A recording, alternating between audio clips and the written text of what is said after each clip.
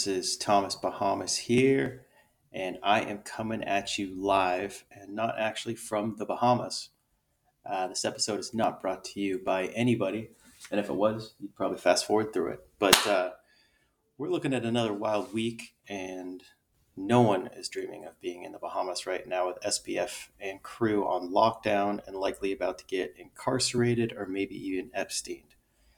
We got the FTX contagion, and Solana is not quite done ridding itself of this horrible chapter.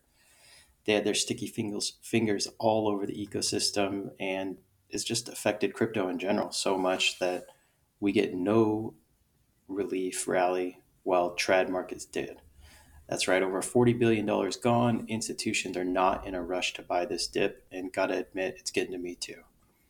Ultimately, the removal of the VC narrative for Solana is going to set it up to flourish and have a lot more organic growth and bring on more scrappy teams. And that's kind of what we're seeing. Um, the lack of funds and liquidity will put some strains on these teams building out the ecosystem, but goddamn, it sure looks like this is the rally call for builders, and I'm here for it.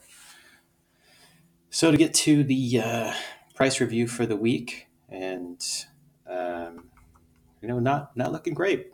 Kind of Goblin Town. We started the week at the high 20s. We were at 28, 29, looking like we might recover from there, and we did not. So on last week, we tanked down to 12. We touched 12 again yesterday. That's we halved. It's the great halvening.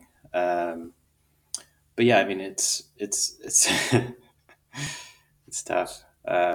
We wicked down to 12 twice and we rebounded a bit. We're about 14.30 right now.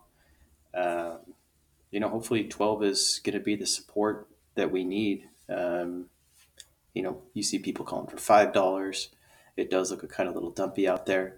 It never gets as low as people call for. So, um, good long-term buys, DCA strategies, you should be probably buying here if you're bullish Solana long term. But yeah, I mean, the bearishness is weighing, and I feel the urge to just dump everything. And this is usually about the time that we get a turnaround. So, if it's getting to the bottom, I'm feeling it, everyone's feeling it.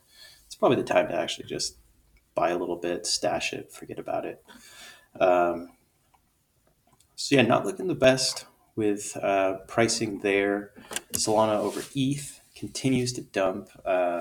We're down to 0.01149 from almost zero point zero 0.02. So that almost happened as well.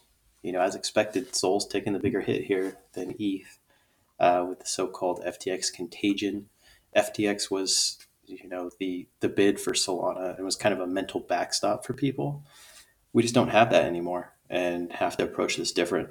Um, I continue to think that ETH has broken into the mainstream. So we will see a pretty big push on ETH when the markets change and people are going more risk on. I would expect that the way it's going to work is Bitcoin's going to go up a bit, ETH is going to go up a bit more. Some altcoins like Solana are going to go up a lot more. But we still have some work to do, right? Nothing is guaranteed. Um, Uncertainty everywhere. I think I just read news that the Russians fired a missile into Poland. So I don't know. We're, let's keep out of that global news for now. We're not macro specialists or anything. Um, so yeah, I'll move on to the NFT market. NFTs are the product market fit for Solana. So much tooling has been built around them, so much infrastructure, and I think that that's going to be a significant place, right? We've got to focus on the NFTs. It's the best experience out there that I've found. Um, yeah, and I mean, a lot of them do just kind of feel like gambling. Get a good mint, you flip it, but I want to kind of bring in a little bit more of an investor ideology behind it because I think that there's going to be, a significant market on here because the ecosystem's sticky, right? Once you're on it, it's not like you're just gonna bridge your assets right away like it's Aptos. It's there's a lot more to do. There's another drop. There's staking. There's this. There's that. There's so many things that you can do. So it's really an area that I think is going to be growing. And I'm looking at some of these like investments. I'm planning on holding them for a while, and that was why I actually bought my Solana Monkey business. I thought that would be a good call. Has it been financially the best move? No, I'm down about 50%, but I knew that going in. I knew that it was. I mean, it's liquid, but it's a little illiquid. I don't plan on selling it anytime soon, and having fun in the mug now. So get to reap some benefits there. But as far as news and drops, I'd probably focus on the news on this. I'd say we got ourselves some volume. Little bull market going on these last few days. The price of Solana nuked, but the prices of the floor is actually nuked as well. But god damn it, we're back. Something like 285,000 SOL worth of volume yesterday alone, which was huge, right? I mean, it's not acting like a full on bear market. Um, we had floor prices were flying. Utes went from under 50 to over 100. DGODs are flying to over 260, and we've got a few hype mints coming. A few hyped mints coming. I've got the whitelist to the Lily NFT Bunjil's project from Lotus Gang. So excited about that coming up on Friday. And yeah, I mean, things are going. There's a lot of movement. So fun time to be in.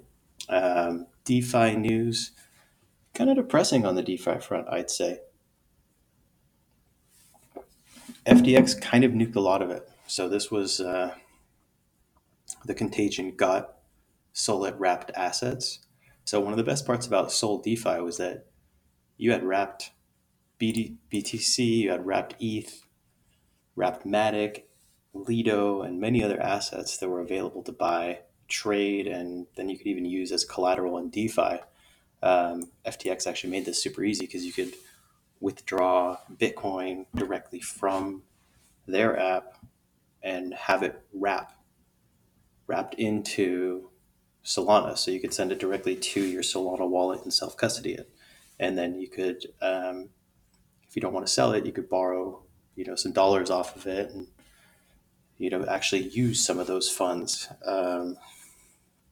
FTX did kind of own that bridge though. So when they went under, those assets were backed by nothing. So they've gone to zero. So I actually had some Bitcoin on um, in my Phantom wallet, and I ended up getting out of it before because somebody had mentioned that was a risk.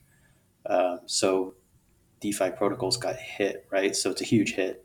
Um, FTX also owned a ton of SRM, the token for Serum, and also had control of some of the keys for the actual protocols. So huge issue. The community forked it. So they took it, and I think that this is actually where we win, right? The communities are real. They're taking these punches, but we're getting better protocols that are no longer dependent on the VC narrative or money. Um, I think long term that's bullish, but short term we're still figuring it out, right? So yeah, that's interesting news there. Now another good one was Frank might take DGODs and Utes to ETH, and this isn't that far off their playbook. He's a genius in marketing and getting noticed, making a bunch of noise. He could splash in the ETH ecosystem and make a bunch of money. I think it's annoying to jump ship, especially right now. But I mean, I think it could be a good advertisement for Sol. I guess we'll see if that actually passes or whether it's just noise. But either way, you know, I I have a small belief that we could see a ton more growth from some sort of utility project on Sol, something like Famous Foxfed doing another drop it on an ETH2 or Polygon. They built out a ton of tools and have so much education. Be way better for both ecosystems because it'd be such a fun way to onboard someone from ETH to Sol. I mean, here's a SaaS company disguised as an NFT project. Go get them.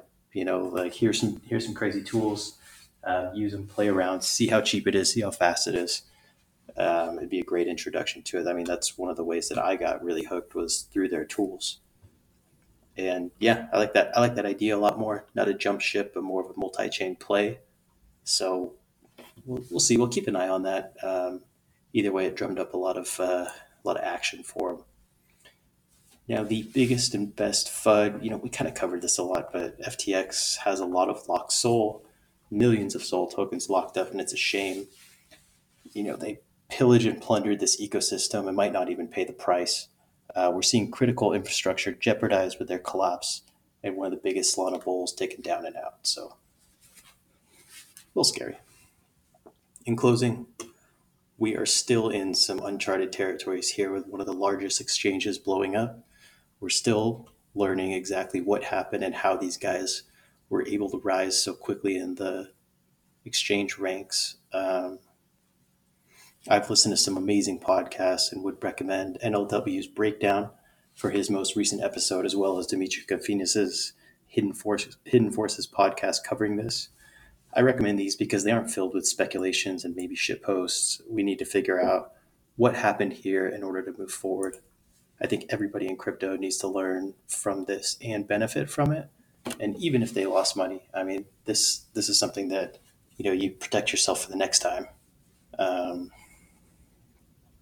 a couple of the most important lessons: don't put all your chips in one basket. Keep most of your tokens in a hardware wallet. Don't trust anyone that's benefiting from that trust.